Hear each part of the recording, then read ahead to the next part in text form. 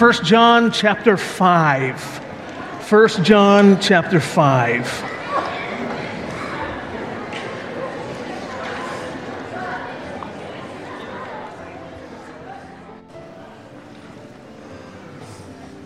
Okay then. I say we go on a trip. That's what I say. We go on a trip. Let's go to Victoria, a little retreat, whole church, let's do this. In fact, we have already arranged transportation for you. We have 2 vessels that are ready to go. All you have to do is drive down to the end of the hook, down by where the ramps are, and we have a couple of vessels there ready. You get to sign up for which vessel you would like to take. They're not that great, that large a vessel, so because there's so many of us, it might take more than one trip across, but that's okay. We're just going to wait for one another, and it's going to be a grand time together. I want to show you the vessels that we have selected for us, and you get to sign up for vessel A or vessel B. You ready?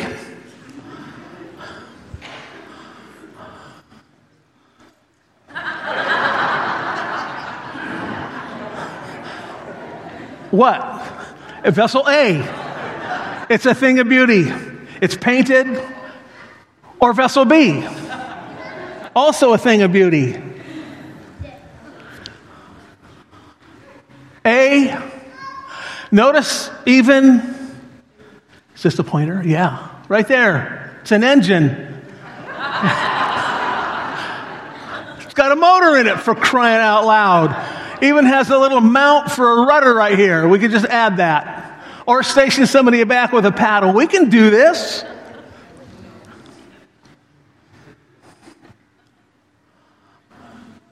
Or vessel B. So, there's some in here probably would choose A. Just because you want the challenge. However, going across the strait is a serious thing, and it's not a challenge we want anybody here to take. So, here's the thing.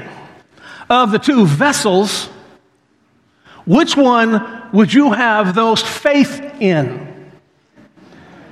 It's a duh question. It's so easy, it's not even a trick question. Because when we talk about faith, what we believe in, it all matters, it all hinges and centers on the object of our faith.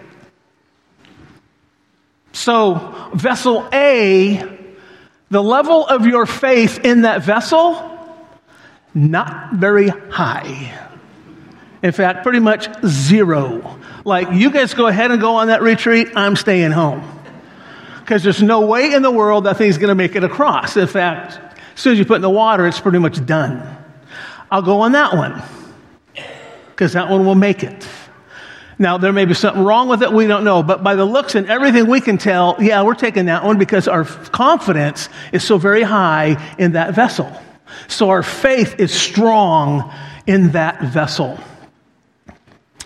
As we talk about, don't get ahead of myself. As we talk about Jesus, Dewey's already introduced what we're talking about today. It really is the person of Jesus Christ. A Christian, which I hope everybody in this room is one, means you're a Christ follower. It means you have placed your faith, your confidence in the person of Jesus Christ and what he has done. 100% confidence. Because you know who he is, you know what he has done. And so you place your faith in him. In the text that we're going to be reading here in a minute, in fact, the whole epistle of 1 John that we've been studying, John wrote it at a time where in the church, many were questioning the veracity of Jesus. The truth of who Jesus was. Was he truly the Son of God? Was he truly the Messiah? In fact, there were leaders. I find it very ironic that the last time I was preaching out of 1 John a few weeks ago, it was the beginning of chapter 4 where it talks about Antichrist. There are Antichrists among you. Today we're going to talk a little bit more about that. In fact, one of the Antichrists was a guy named Cerinthius. Cerinthius was a Jewish leader. He was in the church. But like a lot of Jews at the time, including the disciples, if we will recall, the Jews at this time were anticipating a Messiah that would come and conquer and deal with the Romans. And so to have a lowly, humble Messiah, born in a stable, who didn't just come in and wipe out the Romans, they were going, wait a minute, this is not what we thought. And in fact, some then took that even further and said, yeah, Jesus, not really the Messiah. Not really the Messiah. In fact, what they said was, and they kind of, because they know he did all those miracles and he did amazing things, so he did demonstrate a divine nature at times. But to go to the cross and die, that is not the Messiah. The Messiah wouldn't do that. That's not what we had in mind. So they actually believed that Jesus at the beginning was the Messiah, that he was anointed by God as the Messiah. But before he died on the cross, his Messiahship, the Christ, was taken away from him. And he was merely a man. And so when we talk about the term fully God and fully man, the integral Jesus Christ, that's who we believe in. And so Cerinthian Gnostics were those who had bought in to what this guy Cerinthius was selling, and that Jesus was not fully God and fully man, especially when he went to the cross. Well, maybe even for us today, there are times maybe you question your own salvation. Maybe you even question today, was Jesus really this? Is this really who he was? And so the text that we're going to read, John, is not focused now on the false or the Antichrist or the Cerinthian Gnostics or those who were doubting. He said, instead of focus on them, let's focus on the real thing. Let's focus on Jesus. Let's talk about how Jesus truly is the Son of God, that he truly is divine, truly is God, even when he went to the cross. And there's really strong reasons for that.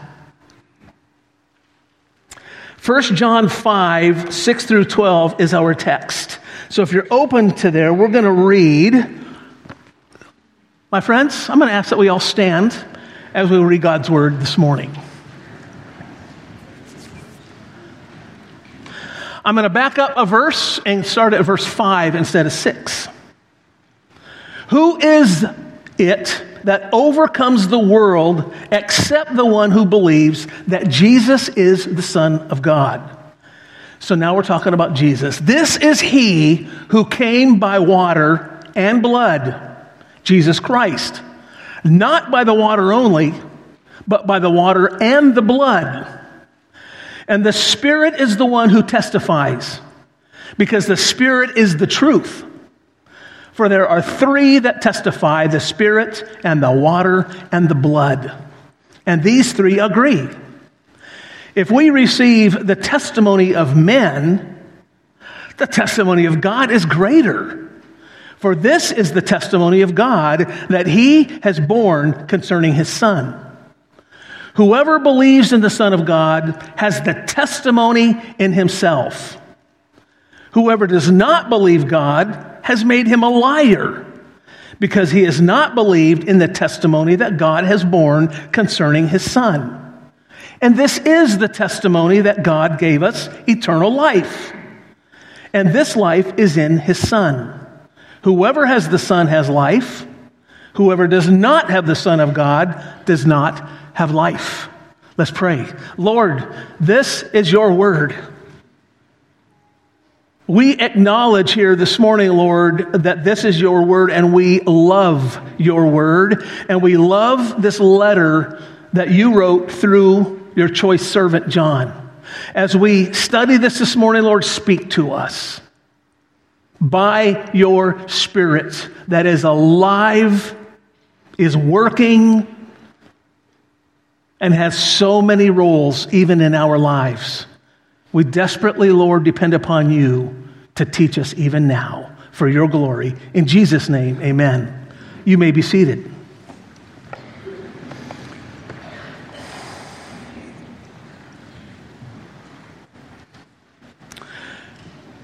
So we've read the passage once. We're actually going to go through the passage 3 times this morning. We've done 1. Now we're going to do 2. And it's going to be a quick pass to pick out some key points. Then we're going to go back to those key points and just go a little bit deeper. That's how we're going to do, and then we'll make application. So here we go. You will notice in this passage the word witness or testify or testimony. Those words are mentioned 8 times. The theme of testifying to whom Jesus is. 8 times mentioned. So here we go. If we jump right to verse 7, we have the Spirit, the water, and the blood, and these 3 agree. Then we have the testimony of men. We have the testimony of God. Down in verse 10, we have testimony in himself, that is the person in coming to salvation. And then down to 11, and this is the testimony that God gave us eternal life. That is a very, very big deal. And so there are 6 witnesses that we're going to focus upon. Now we've gone through twice. This is good. We're going to be out in about 5 minutes. I know, dream on. So let's go to the water part. The water part. Okay, when I first read the passage and began to study, I go, what's the water? What's the blood? What is he talking about? So theologians have studied this passage forever. Some theologians have said this is the most difficult passage in the whole Bible. I thought, oh, thanks, Pastor Aaron, for assigning me this. I have just thoroughly enjoyed studying this passage, though. I loved it. It's been, oh man, I hope it means that much to you by the time we're finished in a little bit. Theologians conclude, and they're really quite unanimous, that the water is talking about the baptism of Jesus. When we talk about testifying to who Jesus is, we go back to his baptism and take a look. It was the beginning of his ministry. So what happened at his baptism? So let's all go to Matthew 3. Everybody turn with me over to Matthew chapter 3.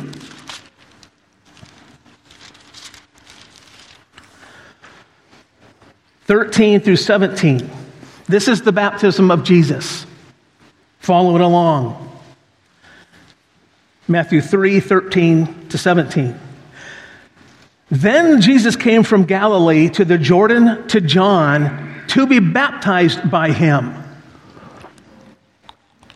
John would have prevented him, saying, I need to be baptized by you, and do you come to me? But Jesus answered him, let it be so now, for thus it is fitting for us to fulfill all righteousness.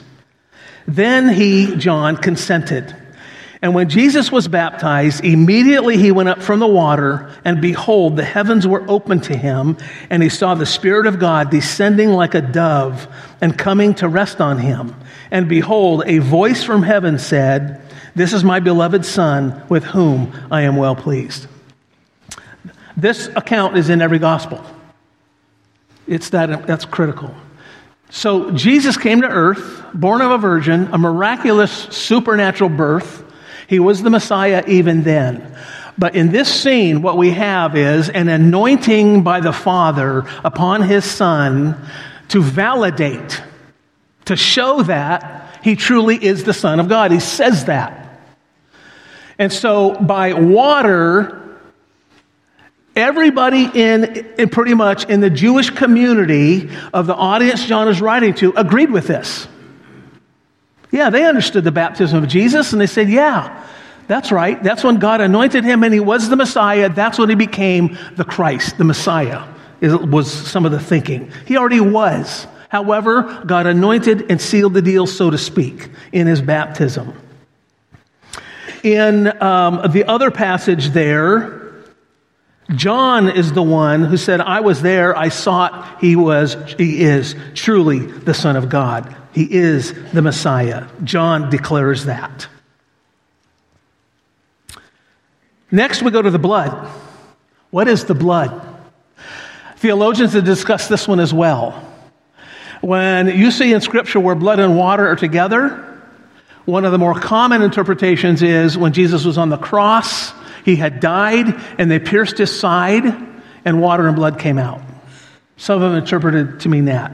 Most theologians say that is not what it's talking about because it doesn't fit into the context of the passage of the veracity of who Jesus is.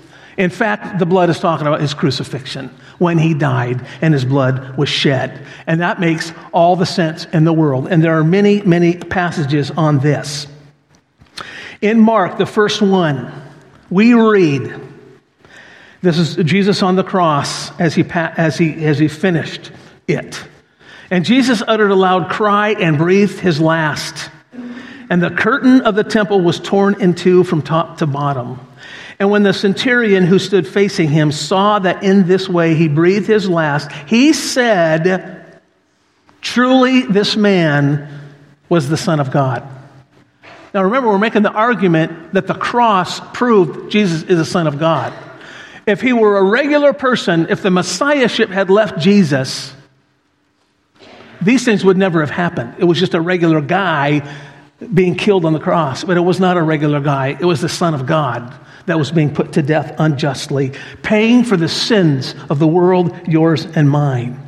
Isaiah 53:5 says, but he was pierced for our transgressions. He was crushed for our iniquities. Upon him was the chastisement that brought us peace, and with his wounds we are healed. Matthew 26, and he took a cup, and when he had given thanks, he gave it to them, saying, drink it, all of you, for this is my blood of the covenant, which is poured out for many for the forgiveness of sins. The blood atonement. So Jesus dying on the cross testifies to his divinity, truly God. Next, we have the Spirit, which is, of course, the Holy Spirit. John 15:26. But when the Helper comes, whom I will send to you from the Father, the Spirit of truth, who proceeds from the Father, he will bear witness about me. Jesus said this. The Spirit will bear witness. The Holy Spirit is a big deal. When we talk about Jesus' baptism, it was an event. It was an important event, but it was an event. When we talk about his crucifixion, it was an event. It was an important event, but it happened and it's over. We talk about the Holy Spirit, it is not over. The Holy Spirit was a part of almost everything that was going on. In his baptism, the Spirit came down in the form or looked like a dove. He was all part of that. When Jesus was resurrected, it was the Holy Spirit who did that. And the Father and Jesus himself have much to say about the actions of the Holy Spirit to this day and on into the future. So it connects, as we talk about the veracity, the truth of who Jesus is, how the Spirit testifies, and it's explicitly stated even in this verse that he testifies to whom Jesus is. His testifying continues to this day.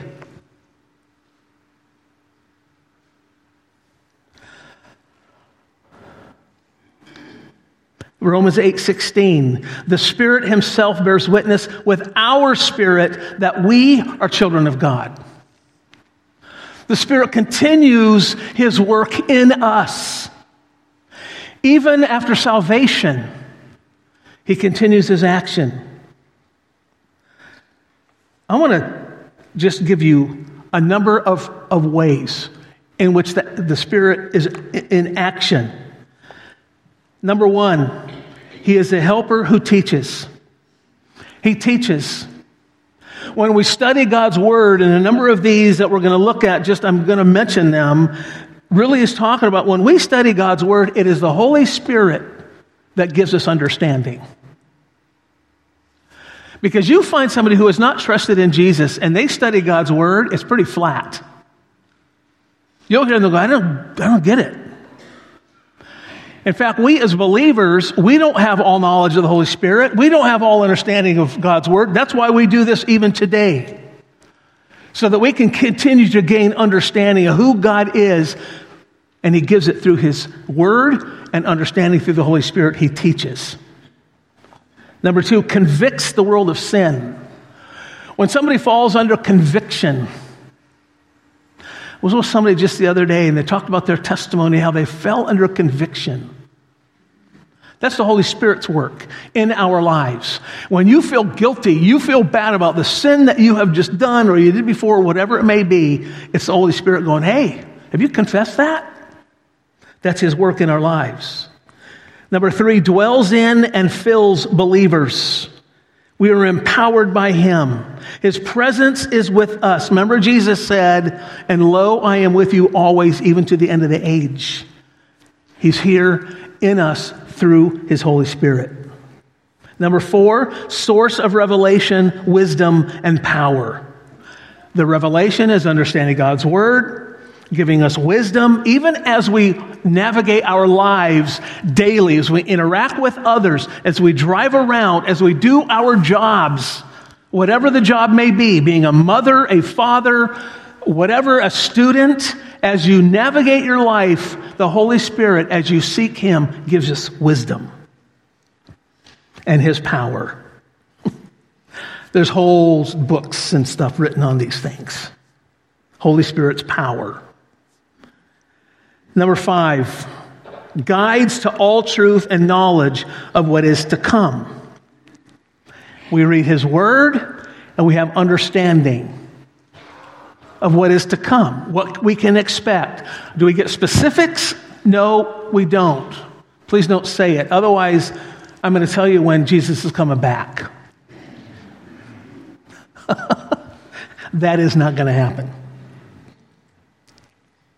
It doesn't necessarily mean prophesying the future. However, as we understand even the end times, as we look in His Word, we have information in here that as we study it, God does give clarity and understanding. There's still a lot of mystery for us in there, of course. Number six, gives spiritual gifts to the believers.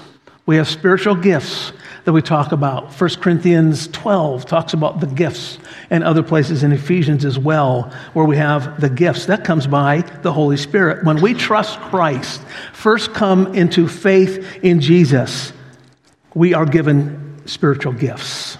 Number seven, a seal in the lives of believers out of Ephesians. He's a seal, as in our salvation is secure because we have the Holy Spirit. When we trust in Him, we receive the Holy Spirit in us, and He is the seal of our salvation. Number eight, helps in our weakness and intercedes for us. Isn't that a beautiful thing? He helps us in our weakness. Lord, I'm weak. I'm weak. I fly off the handle when this happens. Help me. It's a weakness. I give in to temptation. I stumble over this. Lord, help me. And the Holy Spirit is there to give us strength, to help us in our weakness. He intercedes for us. Pastor Aaron was talking about this intercession, how Jesus, sitting at the right hand of the Father, intercedes for us. So does the Holy Spirit. To really stop and ponder that the Holy Spirit is asking the Father to help you. Wow. Wow. Thank you, Holy Spirit. Number 9, makes believers new and grants us eternal life. Can't help but think of his mercies are new every morning. I can't help but think that we are being transformed, that we are being conformed to the image of Jesus. It is the Holy Spirit's actions in our lives that is helping this to take place. He grants us eternal life. Hello. Thank you, Holy Spirit, for your power in my life, that you help me believe and trust and understand my need for Jesus, and I've trusted him. That is an action of the Holy Spirit in your life to allow you to do that, to give you the understanding, the enlightenment to do that. Number 10, sanctifies and enables good fruit in our lives. We've talked about sanctification before, becoming more like Jesus. This process of growth, spiritual maturity that we are in as we continue to seek the Lord, as we are in his word, pursuing God. It is the Holy Spirit that is growing us, that is helping us to be more and more like Jesus as we seek him. Enables good fruit in our lives. We did a series on the fruit of the Spirit. We don't pursue the fruit of the Spirit. We pursue God. It is the Holy Spirit that works those things out in us. Joy, peace, patience, goodness. Yeah, I'm going to be good today. Man, I'm going to be good today because I want to have fruit of the Spirit coming out of me, baby. You know what? I'm going to fall flat on my face the minute I walk out the door. Because if I'm pursuing goodness, I'm really pursuing a horizontal thing. Because I'm now measuring my behavior against others, and am I treating Joe over there right? Am I respecting Lynn the way I should? See, this is all horizontal focus. The goodness is only going to come out because the Holy Spirit in me is growing me as I seek him.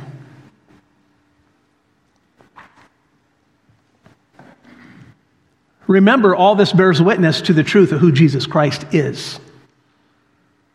And as a follower of Jesus Christ, as we seek him, these things happen. The fruit of the Spirit grows in us, comes out of us, thus giving evidence to the truth of who Jesus is. Number 11, the Holy Spirit bears witness about Jesus. And this is another verse just like the one that is up there. John 15:26. But when the Helper comes, whom I will send to you from the Father, this is Jesus, the Spirit of truth who proceeds from the Father, he will bear witness about me. John 14:17, even the Spirit of truth whom the world cannot receive because it neither sees him nor knows him. You know him, for he dwells with you and will be in you. So as I said, the Holy Spirit is a big deal because the Holy Spirit is carrying on the work in us and through us. Praise God. Number 4. Number 3. We did that. Number 4. You know what? We didn't do enough, though. I think we should do more. We could do more. There's a lot more. Let's go to 4. God the Father. Again, at the baptism that we just read, it was the Father who said, "This is my Son in whom I am well pleased." And then at the transfiguration, when they went up the mountain, the voice out of heaven was the Father. "This is my beloved Son in whom I am well pleased. Listen to him." The Father is testifying to who Jesus is and validating that fact that Jesus is, in fact, the Messiah. It's interesting in verse 9 of our passage. It says, if we receive the testimony of men, if we receive the testimony of men, if you're going to believe men, and by the way, not just one, We read back in Deuteronomy, we read this. In chapter 19 of Deuteronomy, a single witness shall not suffice against a person for any crime or for any wrong in connection with any offense that he has committed. This is part of the law. Only on the evidence of 2 witnesses or of 3 witnesses shall a charge be established. There must be 2 or 3 witnesses, and then you can believe it. In Matthew, there are other places in the Bible where it talks about 2 or 3 witnesses, and the requirement to have 2 or 3 witnesses to verify the truth of what is being testified. Matthew 18, if your brother sins against you, go and tell him his fault between you and him alone. If he listens to you, you have gained your brother. But if he does not listen, take 1 or 2 others along with you, that every charge may be established by the evidence of 2 or 3 witnesses. Again, so we will believe one another. And John's going, okay, so you're going to believe men, you're going to believe people. What about when God says it? Of course you're going to believe God. If you're going to believe people, my word is not even close. So when God says it, and he says, this is my son, so Jesus is the Son of God, then yeah, you're going to believe God. And in fact, if you don't, you make God out to be a liar. It's on you. Number 5, our salvation.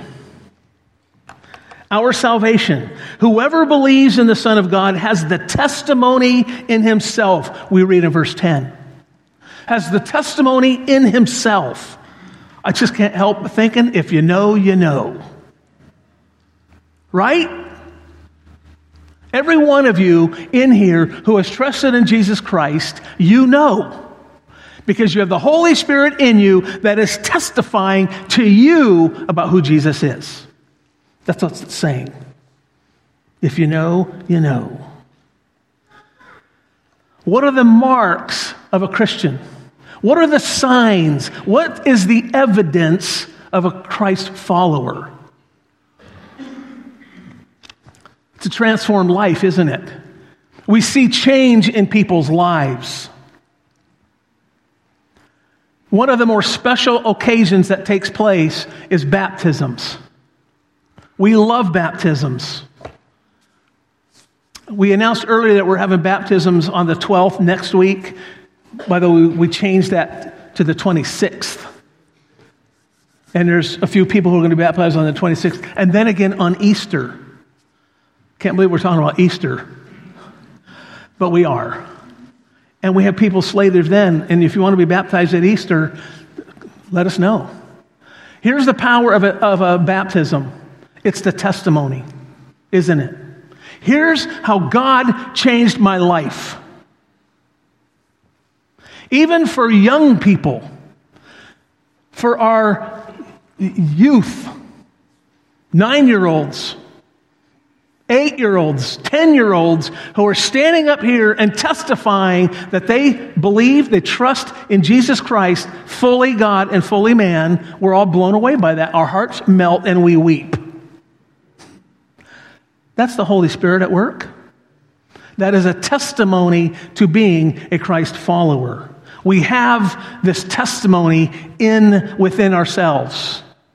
And when somebody stands up or somebody shares with you what God has done in their life, we just rejoice. Because that's the action of the Holy Spirit, giving testimony to the veracity of who Jesus is and what he does in our lives. Number 5 is our salvation. Number 5 is our salvation.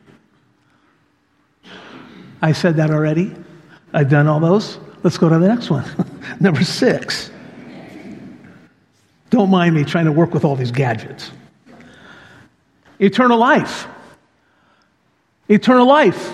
God, the Creator, God, the Father, says, you have eternal life through Jesus, but you have eternal life. There are no words to express what that really means. The hope that we have, knowing that we have eternal life.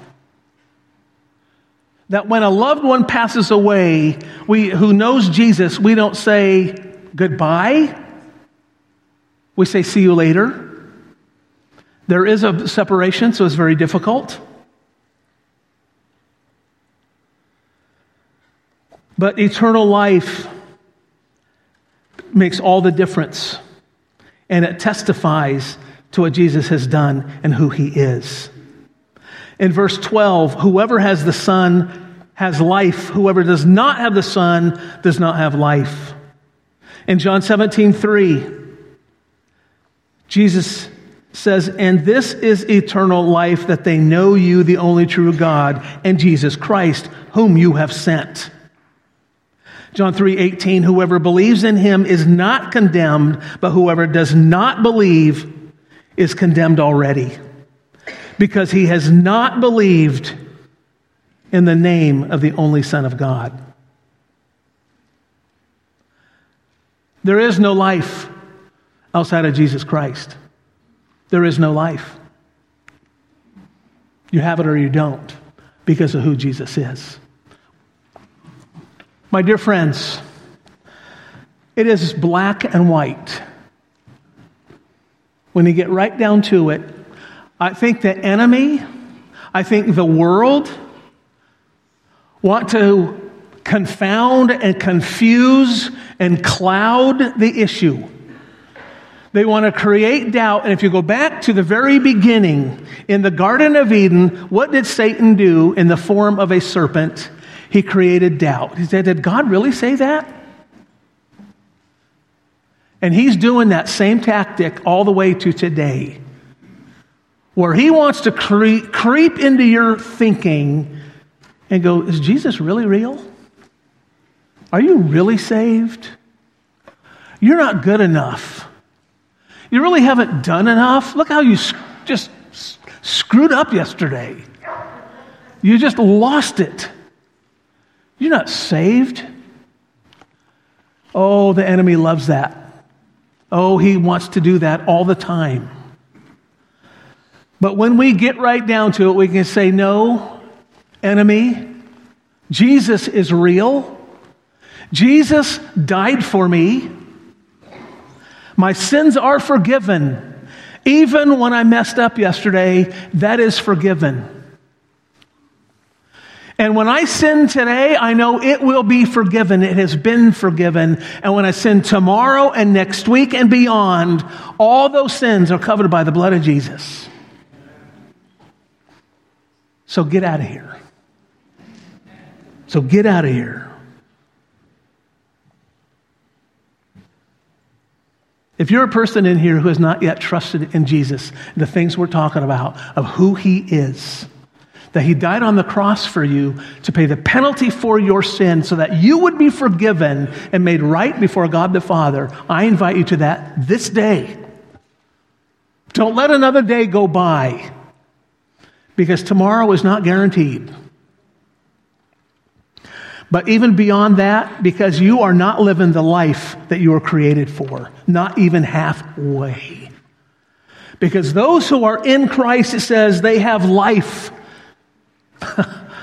My goodness, I tell you, the life that we're talking about here in Jesus, because we have trusted in Jesus, what he has done for us, those of us who are living life, it's with a capital L, because we live with great hope. We live in communion and in fellowship with the Father. We are right with him. The deepest recesses of our soul are at peace. Oh, my goodness. Please, if you are not right with God, get right today. You're missing out. We've said this over and over, you guys. We're not a club here. Because we did not earn, we didn't deserve any of this. It's all what he has done. And all we can do is say humbly, Lord, thank you for my salvation. Thank you, Jesus, for what you did. Oh, I love my life because I have Jesus in my life.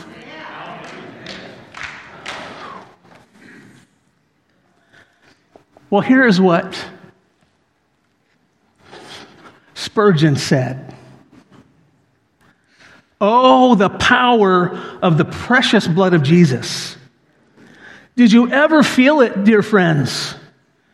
If so, you will never doubt the truth of the atonement, for it will be very real to you. Never can I forget the day when I first felt in my soul the power of the blood of Jesus Christ. His blood has the power to put away sin from the sight of the all-seeing Jehovah.